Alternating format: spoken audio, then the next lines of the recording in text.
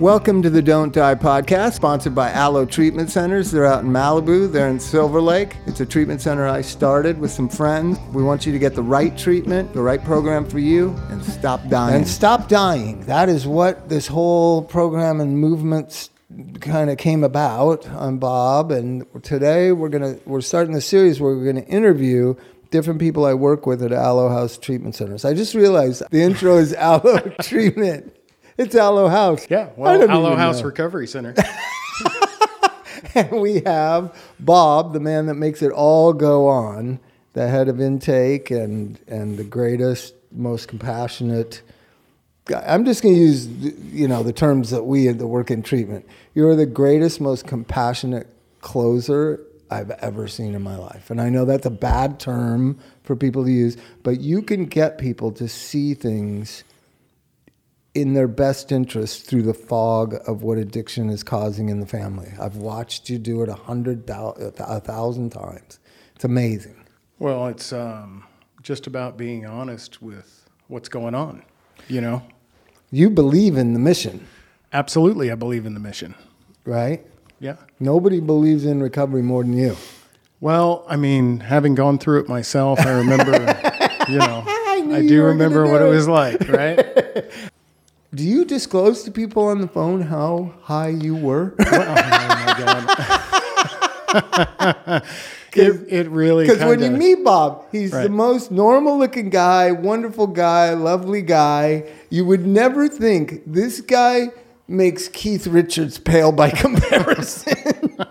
It seems like a different life. Does it? Yeah. Well, I mean, just, it depends on who you're talking to, really, but sometimes somebody that would understand need what 800 milligrams of morphine a day would... Right. Well, yeah. No, I mean, somebody that maybe is going through that and has guilt and shame over it, right? Oh, like a professional person like you were. Yeah, yeah. And then I can, talk about it. Can we talk about what you were doing? Well, yeah. No, I mean, it was...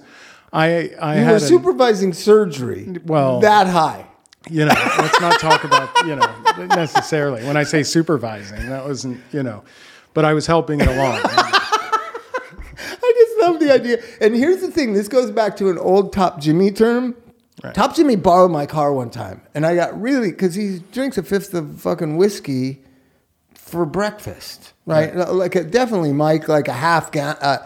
He would drink a half gallon in a day. So by 2, he had drinking a fifth of whiskey. Right. And he took my car without asking, and I was losing my mind, right? Because I didn't have car insurance. Right. And he comes back, and I'm yelling at him like, dude, don't ever take my car like that. And, you're so fucking drunk, and you're out driving my car. And he goes, Bobby, listen, you shouldn't be worried that I'm drinking and driving because that's when I'm at my best. Yeah, well, it was a situation where... I had a back problem, and I definitely wasn't flying the plane in surgery. I was just, I was a surgical rep. So, we know our product really better than anybody else. Better than the surgeons. Right. And a lot of people don't understand that when I say using Oxy, or the way that it happened was I had a major, major back problem, and they began to prescribe Oxy to me, and I remember the first time I got it. I remember the temperature outside, the time of day,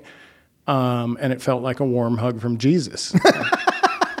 So. And who doesn't want that? Well, and it's one of those things where in my head I was like, this is, where you kind of know that this may not be good, but it's so magical too that you're like, I don't quite want to give this up yet. I'll figure that out at another time. But this is great for the back. This is taking care of all kinds of problems. And you know what I mean? Immediately, what opiate addicts' families don't understand is immediately you function at a higher level. Right. You know what I mean? In some sense. And you tell yourself that even as you start to function at a lower level, right? That's what you hold on to, because in the beginning you're like, oh my God, this actually gives me energy and I'm more alert and I feel better. And you say to yourself, this is like, how can I feel this way for the rest of my life? Right. And if I can manage that, that's where the plan comes in the mind, right? And so you represent that medical profession. A lot of people don't like to recognize the national statistics by SAMHSA and what was Volkoff's organization? American Society of Addiction Medicine? That's that's ASAM. ASAM. Right. No, there's one that Nora Volkoff is the head of. They did an intensive. I think it's SAMHSA. They did an intensive 20-year study. The highest occupations, the occupations that have the highest density of addiction are airline pilots, Air Force flyers, and second is the medical profession. Right. Right. Nobody likes to think that somebody flying their plane or doing their medicine is on. So America just isn't ready for that. When you got down to that study, I think it was in the late 90s or early 2000s, that study, entertainment was like ninth. Right.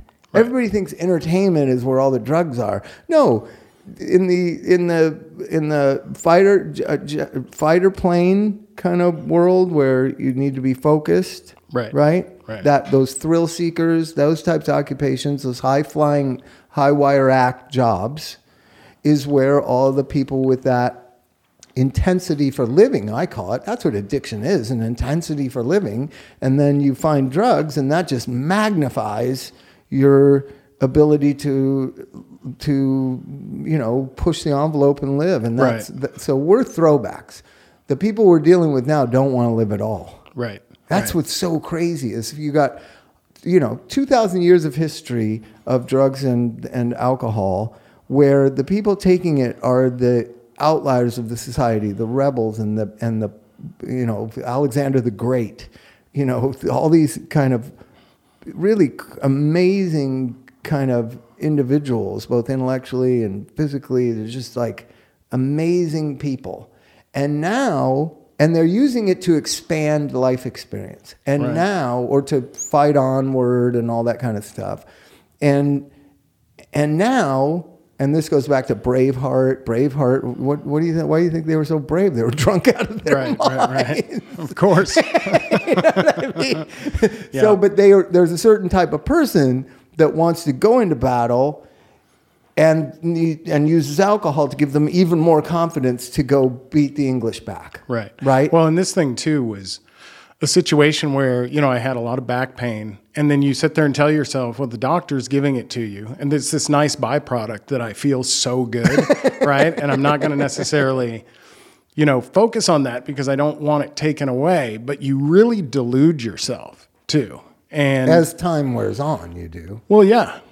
I mean, I hung on to those terms that the doctors would use, like pseudo-addiction and that kind of thing. Like, you act compulsively about getting this medicine until you're out of pain, and then you're okay. And I would sometimes, because I worked in orthopedic trauma surgery, I would be up for 24 hours at a time. Right. I mean, I think the longest I was ever up was like 56 hours. Wow. And so you would be continuously doing this work, but you could keep yourself alert, right? Yeah, and aware and going. I think what happens with opiate addicts is the predisposition in the brain is not only that warm hug from Jesus, but you do get this almost feeling of power, right? Omnipotence. Whereas you hear other people get itchy, sick, they feel nauseous, they hate pain pills. And that makes me kind of think that maybe they're not genetically predispositioned for it. We're the winners, Bobby. Right. So you have all this personal experience of addiction in your own life and then recovery, and you're the greatest aloe advocate of 12-step abstinence-based recovery, right? And people think that because of our marketing, we don't insist on 12-step abstinence-based recovery, that we don't have half our staff do it. Right. I do it, but I do it in a way that makes sense to me, and I don't think it should be superimposed on everybody. Though in the back of my mind, I think the 12-step abstinence approach has things that people really don't appreciate, which is attachment, community, camaraderie, understanding. They just get too caught up in the religiosity or the rules of it or the... Well, and then there's also the people in there too. There's a lot of, when you have narcissists or codependents, you have a lot of people that are, they're coming down with all these rules and this is what you have to do. And what people don't understand, about the 12 steps and at Aloe, we don't force anything on anybody, and you never should. I don't think you should force things on people. But you are probably the strongest advocate of 12-step recovery that's ever worked here, yet you're so flexible and adaptable to what Evan and Jared and I are saying. Right, of course. But I mean, I How think come that other AA people aren't? well, that's the problem. I mean, that right there, therein lies the problem. The 12 steps for me gave a lot of things that maybe I didn't have, and a lot of people don't realize it's just 12 steps to an awakening that really helps calm you down about a lot of things. And it's really just age-old principles about learning humility, not being selfish, understanding how you affect a room when you walk into a room. Are you being harmful, right?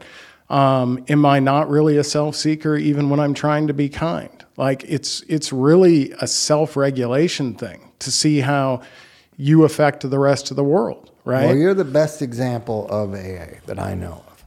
You're a kind, considerate, compassionate, open-minded person, but you are the greatest at making addicts realize they need help. I see you do it every day. And so for you, those of you at home, we're going to introduce you to all the key staff members over the next 6 months.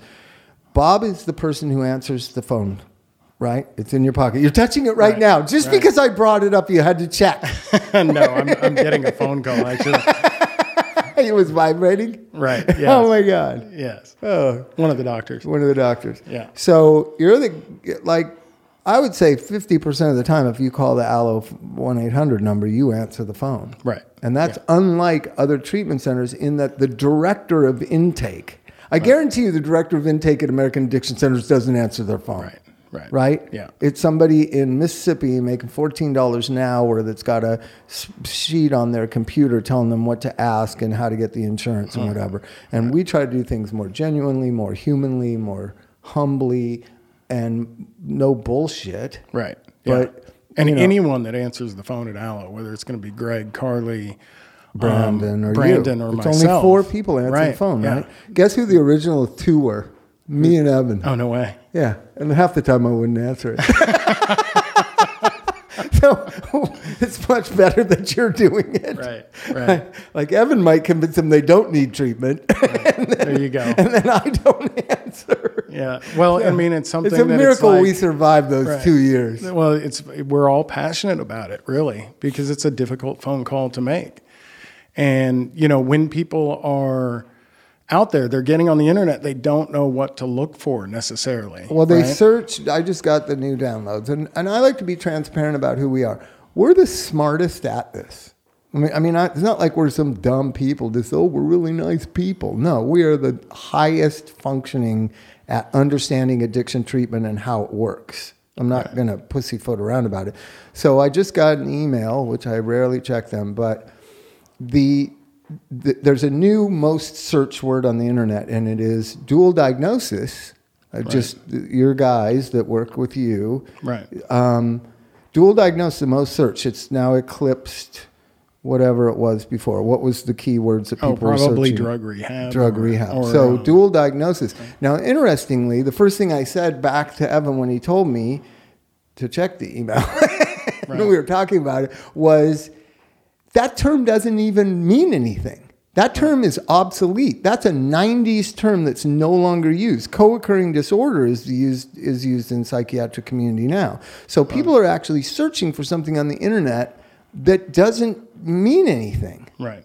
And if they're lucky, they'll end up talking to you. Right. Well, and they do say, when you say dual diagnosis, that 8 out of 10 people have I think it's 10 out of 10. 10 out of 10. Right? Americans? You know what I mean? 10 out of 10. Yeah. Might be 8 out of 10 Italians, but it's 10 out of 10 Americans have co-occurring disorders is the way. Because I work with Dr. Pilko forever, and he's always on the cutting edge, and he always knows the new things coming out. And he started saying, we're not going to be using dual diagnosis anymore. This was 10 years ago. Right. It's co-occurring so that you can have personality disorder, bipolar disorder, but addictive disorder is the thing that's going to kill you. That's why Pilko is the best psychiatrist I know at that stuff. Right. He though addiction isn't his main focus, he understands. Axis 1, addiction. Right. Leading cause of death of males between the ages of 18 and 34. Right. Like, that's the most deadly problem the person has. Right. And they have these co-occurring complications to their primary, which is narcissism and bipolar 1 or whatever. Yeah, anxiety, depression, ADHD. And so now people people are recognizing that they have 2 problems or 3 problems or 4 problems. And they're trying to find somebody to help them differentiate and try to get treatment. And I think what is commonly thought is that you need to treat all 4 equally. No, you need to understand how all 4 interact with each other. Right. And AA will help you with 2 things, addiction and narcissism. Right. It will not help you with bipolar disorder. Right. And, right. No, and it doesn't. You're right. That's the point. And, that's the other really scary thing about the 12-step world. And what I'm very much against is anybody getting in the way of any medical doctor. Okay, let's talk because you come from the medical profession and you worked for one of the great addictionologists in Southern California, Dr. Muhammad. One of the key things that you've always told me is that you have to have a board-certified addictionologist on your staff. Right. Right? Right. And traditionally, we hadn't had that before you came here. Right. Right? Yeah. So tell us why that's so important. Well, I even remember hearing Dr. Drew one time say it took him 10 years to even call himself good when dealing with addiction. Right. There's so much going on. There's another thing about Drew. He just here's what happened with Drew. He was in residency and he got whatever it's called, where he got assigned to Las Encinas Mental Hospital, right? Psychiatric hospital. Right. And he loved it there. It's a private hospital. It was very elite, and there was this ability, and he was the internal medicine doctor. He just did the physicals upon admission. Right. But then as time wore on and he went on staff there and everything, they just gave him all the alcoholics because he liked them and was interested. He was not a psychiatrist, so he didn't reject them and say, oh, no, that's for, alcohol ward or alcohol drug treatment. He just accepted them as his patients in the hospital, and he was fascinated by them. And he was working with alcoholics for, I would say, from the mid-'80s till the late '90s, till he got board certified. Right. Right. He had worked in the trenches at Las Encinas Hospital, then got board certified, then opened the famous treatment ward at Las Encinas that I worked at. Probably the mid-'90s. So probably for 10 years, that 10 years he's talking about is when he wasn't board certified. He was just the internal medicine doctor. I think also, and you could ask him, but I think he was also talking about there's so much minutia that goes on with somebody who's addicted. It takes a long time to be able to figure out what's real and what's not real. Well, that's what he'll say, and what addictionologists are supposed to be expert at, is understanding that the physical discomfort is interwoven with the psychiatric illness or perception of the withdrawal, right? Normal people just go through withdrawal. Right. Addicts go through withdrawal in a very emotional, multi-layered, interrelated connectivity When I talk and to chaos. people, I tell them it feels like you're being buried alive, and then if you take the worst flu you've ever had and times it by 20, and it's coming. So if you're wondering why, people are running to the pawn shop trying to, get any money they can to get their drugs, or maneuvering or it's because that is what's coming, right? And a board-certified addictionologist doesn't only know about that or understand it, they also know how to properly detox it to keep somebody comfortable, because it's almost inhumane not to take and mentally stable. Absolutely. Right? Right. And so we're trying to, because a lot of people, we did a test calling a call center the other day, and it's very popular around here amongst us, but just the ignorance at the level of entry for addicts in America, who they interface with, who they talk to, when they Google, drug rehab and call a 1-800 number and get to a call center, the ignorance on the part of the people running the call center and the naivete on the part of the addict who's finally made this leap of faith.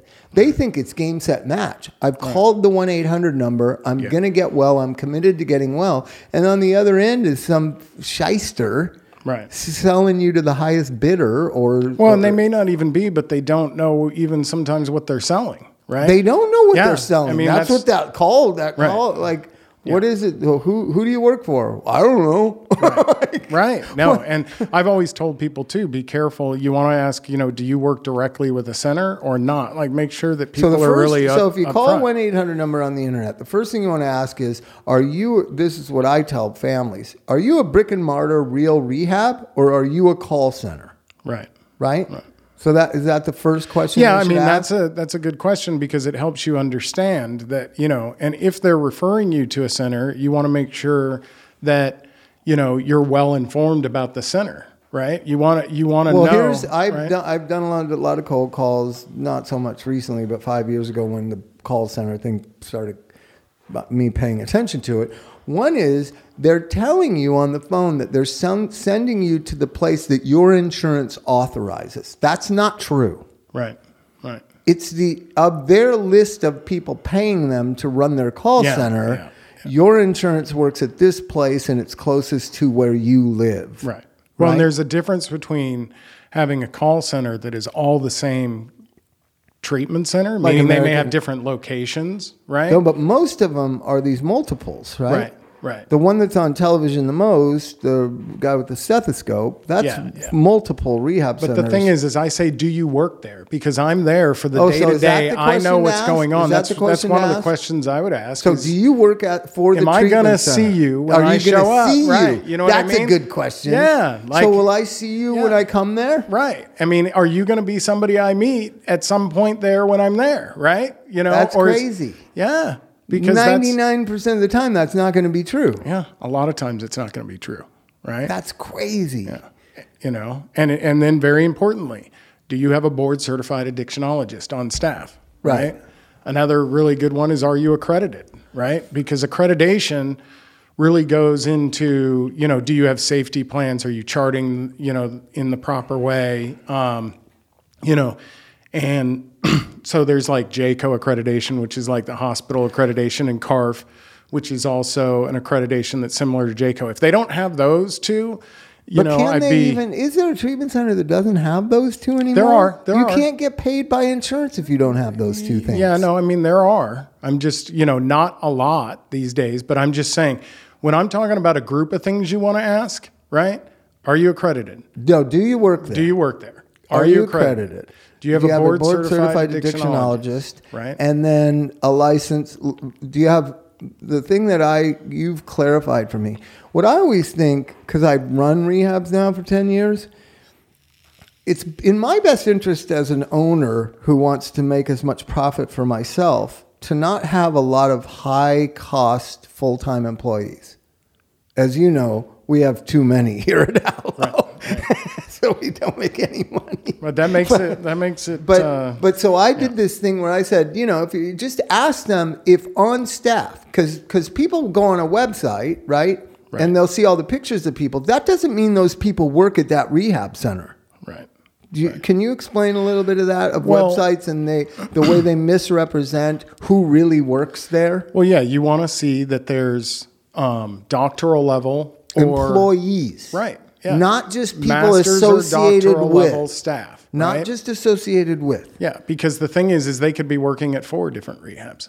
Right? Yes. You know what I mean? As opposed to working with you, the patients, as an individual. I think that when your situation. Part of me and Evan and Jared's philosophy here is, if you are an employee of Allo, you have a vested interest in Allo's success. Of course. Right? Yeah. And I want everybody to be on this mission of changing the industry and taking pride in. You were one of the 150 that helped change Los Angeles. I don't pat myself on the back that much. We've changed Los Angeles. We've certainly changed Malibu treatment centers. Right.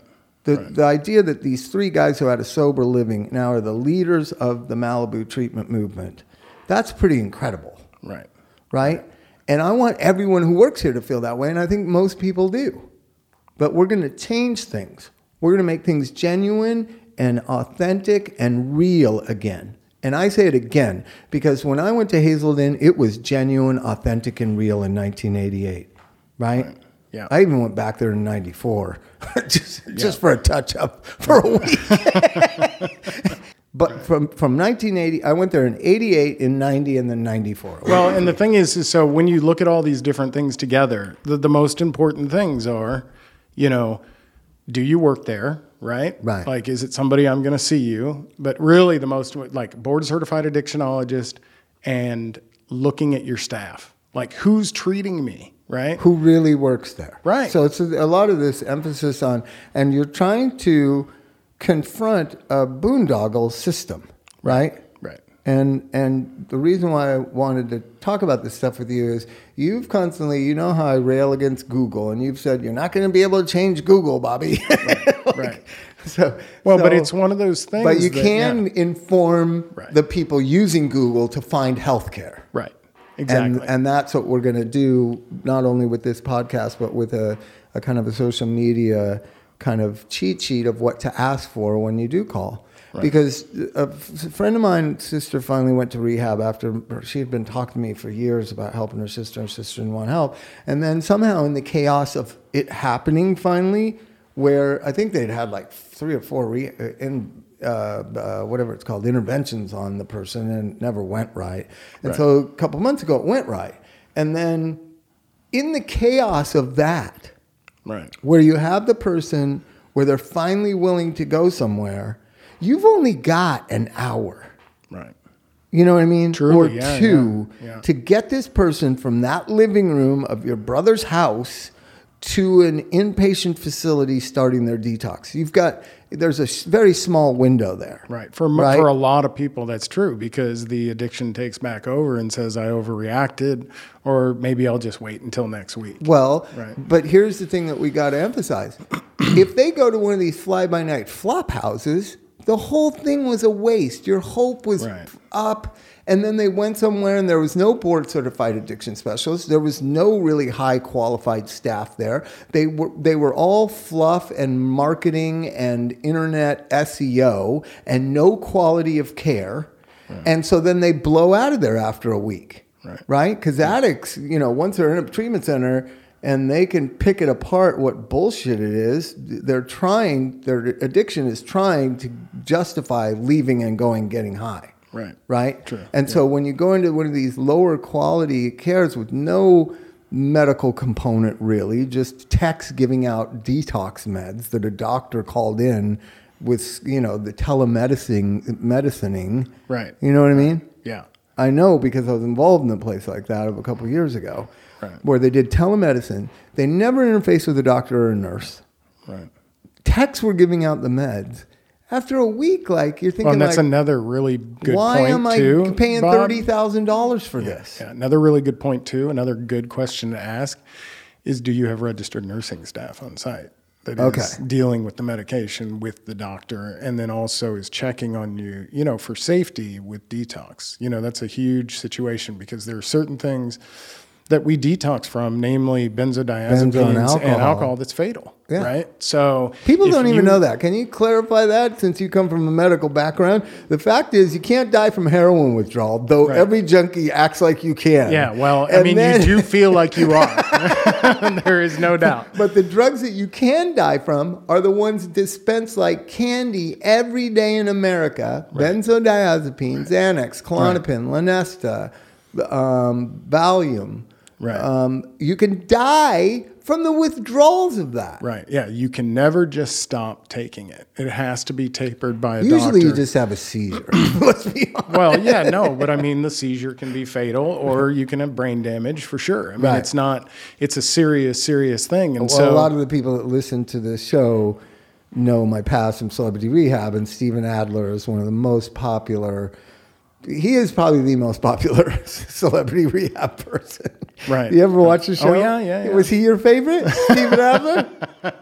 You were my favorite. Come on. He had a thing from a seizure. Yeah. No, right? He had a stroke. He had a stroke. Yeah, he had a stroke from drugs. Right. Right. Yeah. And he had to have.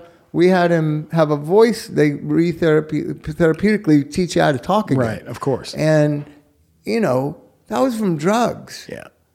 And Americans don't really appreciate that the main drugs that happens from are alcohol and benzodiazepine. Yeah. It's also known as wet brain, as the pejorative term, but there's a medical term for the damage that alcohol does neurobiologically. Right. What is it called? Wernicke-Korsakoff syndrome. See? For decades, it was known as wet brain. Now Right. there's a fancy medical title for it, but it comes from alcohol, something you can get at 7-Eleven, Bob. Yes, that's true. And so if you end up physically addicted to alcohol, and I've seen this happen many times before where family members don't understand and they're like, "Oh, you're going to rehab. You need to stop drinking all your alcohol before right they now." go Oh to yeah. Oh, yeah. You don't want to do that because a seizure. you can kill the family member by taking them off that, right? But then it's hard to just let them get drunk for 3 days until they go. No, that's why you got to get That's them why in. you should get them in right away. Right. No, absolutely. From like 92 to 96 when I got sober, I would start every morning with some sort of alcohol. Mike was there. Usually Mad Dog 2020 I liked a lot, or peppermint schnapps. A little too sweet. Peppermint schnapps I love. I actually like scotch. Oh, God, I could never drink it. Tastes like drinking crayons. So, Well, that's but I interesting. would start my morning, and it would just get me to stop shaking and not poop myself. Right. I'm sorry to be so No, I mean, graphic, yeah. but that I had no control of my bowels. Right. Better control of my bladder, Right, for sure. right. And shakes like you couldn't believe, and just perspiration and sickness from alcohol withdrawal. So I'd start my day getting rid of that. Right. Yeah. In like 95, I could drink a half pint of peppermint schnapps, nothing, then take a shower and start my day. Right? Yeah.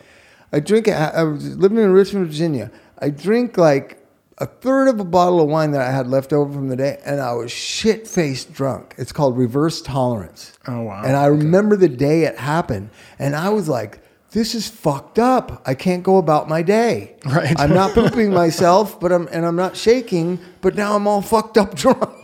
Right. This is another problem you have to face. How do you solve that one? Cocaine.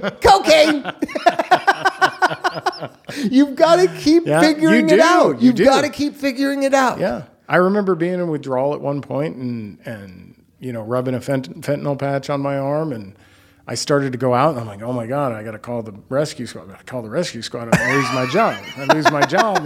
But wait, you're going to die. Then I can't buy any more fentanyl. If I lose my job, I can't buy any more insanity. And it ended up, in that area. Oh, yeah, stimulants. Wait. Yes. It's always... it's always let's a solution. fix the other so my solution, because I was a mover and a shaker, I like to think, was the solution to reverse tolerance. Because here's the thing. It wasn't like my alcohol withdrawal was going to not be there tomorrow. I had to come up with a solution to this reverse tolerance thing that started happening in me that I could function. And so cocaine, I'm addicted to heroin, which doesn't seem to be a problem at all compared to the alcohol addiction. Right. Really, it doesn't. When you have alcohol addiction and what it does to your physical body is unbelievable. Right. Like that was the worst withdrawal I ever had was that time. I was at a Catholic rehab in Catholic hospital in Richmond, Virginia. And apparently, I don't really remember this, but apparently one of my hallucinations was that the Mother Mary statue in the lobby, I had to go sleep under it naked, would cure me of my addiction. Interesting. And I remember nurses coming and putting blankets over me and me holding on to the bottom of the statue saying, I can't leave. Like I thought I was going to die or never get sober if I left underneath the statue of the Virgin Mary. Only Catholic boys have that. Well, you bring up an interesting point because we're always, running this whole game just to be well, just to be normal when you get into the throes of addiction in a heavy way. And it is literally a full-time job just to feel normal. And it's also, it's a shame a lot of times when people recover and they're in recovery, addicts make excellent employees because we ran 2 full-time jobs. One, keeping well, and you're trying to run your job. You know what I mean? To keep yourself well. And I mean, when you get sober, it feels like half days. Yeah. It really does. So here we are. We're Aloe Treatment Centers. We're trying to do things the right way and revolutionize everything. And getting you was the final piece to Aloe. Yeah. Because you have a quality that Evan or Jared or I don't have. And it's an honor to have you as a coworker and a friend and working here. Oh, man, Bob, Right? I appreciate that. No, I've never seen anybody better than you. Like, I had always thought, I'm the best. I haven't done it in 10 years, but I'm still the best because there's not that many people that can talk from the heart, Right. from an intellectual understanding of addiction medicine, Right. and really compassionately get the addict that day, that hour, right now into treatment. Because before you, it's like, oh, they're coming in on Thursday. I was like, Thursday? Fuck, they're not coming on Thursday. You always try to as soon as possible. Sometimes, it's Sometimes managed a a few day. days more. I would say a day, 2 days at the most. Well, no, and I understand that. It's just, a lot of what I try to do too is make people understand that a sober life is truly amazing because of the suffering that we have going on with addiction, and just not really understanding that, but taking that leap of faith to let us align with you and help you get there. When you have several years of sobriety, you start to really, say to yourself, my God, this is kind of what I was looking for, right? When you work out all your issues and you found excellent treatment, it's just, come over here and join us over here.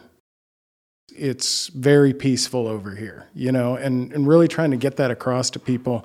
I'm super passionate about them, being able to have some peace in their life and not going through that daily sickening hell. So is it similar for you? Because I know that you did like hip replacements and shoulder replacements. Yeah, it was. So when you see a 50-year-old guy who got a shoulder replacement and they're not in pain anymore and they can move their arm and they feel great, that was probably very satisfying. Right. But nowhere near as satisfying as this. No. I'm assuming. Yeah. No. Nowhere near no as way. a completely like. When I like to name names like Ryan or Max, the people that were my friends' kids who came here and transformed their lives. Right. I mean, there's no greater feeling on earth than that. Yeah. And it's not me who takes credit for it. It's them interfacing with a high-quality treatment center that has compassion and love and community.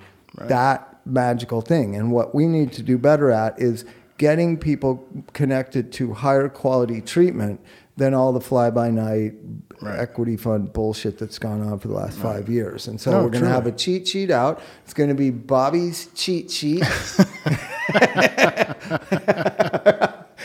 of what to ask treatment centers. Right. Yeah. I would have never thought, because I worked for doctors my whole life, I would never think that there's rehabs that don't really have doctors.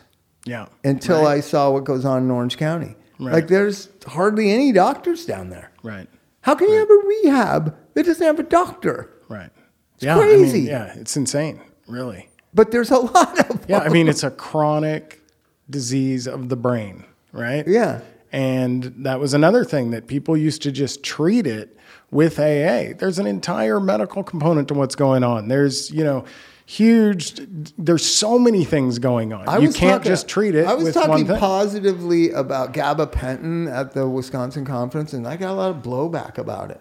Like, I just noticed how effective it is at stabilizing addicts' moods. Right? We use a lot of gabapentin here. Well, listen, in the beginning, you're almost insane. There's a lot going on, and that's what, when you have an addictionologist that looks at all of that and works to stabilize it. It doesn't mean you'll be on medication forever, but really you shouldn't talk about your medication to anybody ever, right? That's between you and your doctor. No, but I'm talking about it was clinicians, and I was speaking very glowingly and very positively about gabapentin. They didn't expect someone like me to be talking about. I said, listen, if you don't know the difference between reward-centering drugs and benign psychiatric medications, you're more stupid than I think you are. There's medications can be valuable tools to help get you, to get you to the place you need to be, for sure. And the parents, another tip for the parents, don't Google what these medicines are. Just know that our doctors know that they work. Yeah. Because I've had parents Google a drug that's very popular around here, and it's categorized as antipsychotic, and parents think their kid is like ready for the funny farm. But it's the thing is having a discussion with the doctor that there's a reason that they're doing everything. And sometimes it freaks parents out because the kid comes home with a bag of medicine. Well, it doesn't mean that all of it that he's taking right now and forever, right? But they help with different things for detox, different things for anxiety, because they're, that first 6 months is tough. I mean, I'll get with Beignet or your new doctor, and we'll talk about that because I think I just know the medical world from working for Drew and working in a hospital, and I always assume that other people know the difference between what an SSRI is and what you're using as a mood stabilizer in addicts that is going to sunset, is what Drew used to call it. He would put people on probably 3 or 4 meds, right? Let's just name them: gabapentin, Seroquel, Neurontin, and Wellbutrin, right? The Wellbutrin you might be on for a long time, but the other ones are going to sunset at the year sober point. Right? Yeah. Or you're going to reduce Seroquel at night and see if you can sleep normally now at the 6-month point. Right. But so this idea that the medical component to addiction treatment is essential and important, and you should always ask if it exists at the treatment center you're about to go to. Right. Absolutely. All right. Absolutely. All right. So there's Bob Howland, head of intake, the 1-800 number answerer. Thank you, Bob. Thanks for having me on. You and I talk every morning at 6 a.m.